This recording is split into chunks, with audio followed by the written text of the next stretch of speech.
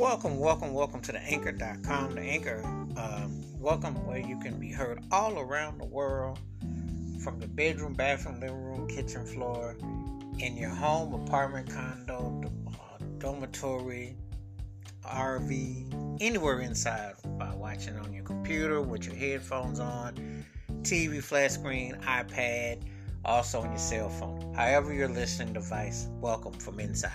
Also outside, if you're going for a walk, a jog, a run, moped, motorcycle, back of the hummingbird, back truck, parking lot with mask on, curbside service, drive-through, wherever you are outside, at the bus stop, what have you, and you're listening, I appreciate you. Thank you so much for listening. Welcome. This episode, I'm going to talk about a singer-songwriter who wrote some big songs back in the day. This particular song, I remember hearing it as a little boy, and it was a song that it always put me in a good mood, and I always liked the harmony of it, and it definitely has that middle 70s era.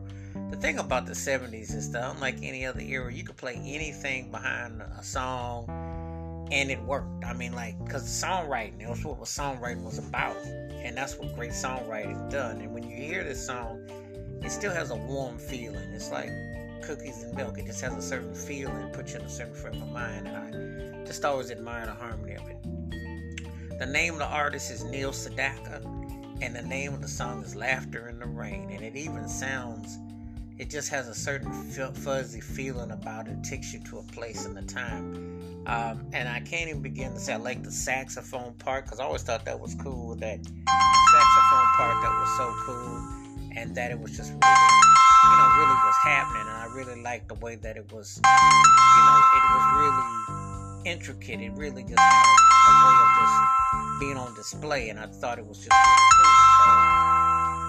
So when I listened to it, I just like the way the harmonies, the vocals, the feeling of it, and it's just like one of them songs that's well produced, well arranged, and everything. So it's just like one of those things that I enjoyed immensely, and he definitely conveyed the sentiment.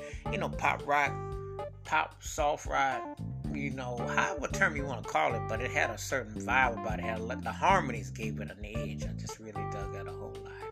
And it's one of them songs that it just still sounds really good to this day. So it leaves with a really great feeling and vibe to it. Wash your hands, keep your mind clear, watch out for another, and please feel free to give me your thoughts and takes on Sedaka's classic Laughter in the Rain. Let me know how this song stacks up amongst his vast catalog, because this man wrote some big songs, different eras. Keep it funky, keep it on the one. Please be safe, be careful. If you're not heard Sedaka's Laughter in the Rain, please do let me know your thoughts and takes. Till next time, peace and the best. I'm out.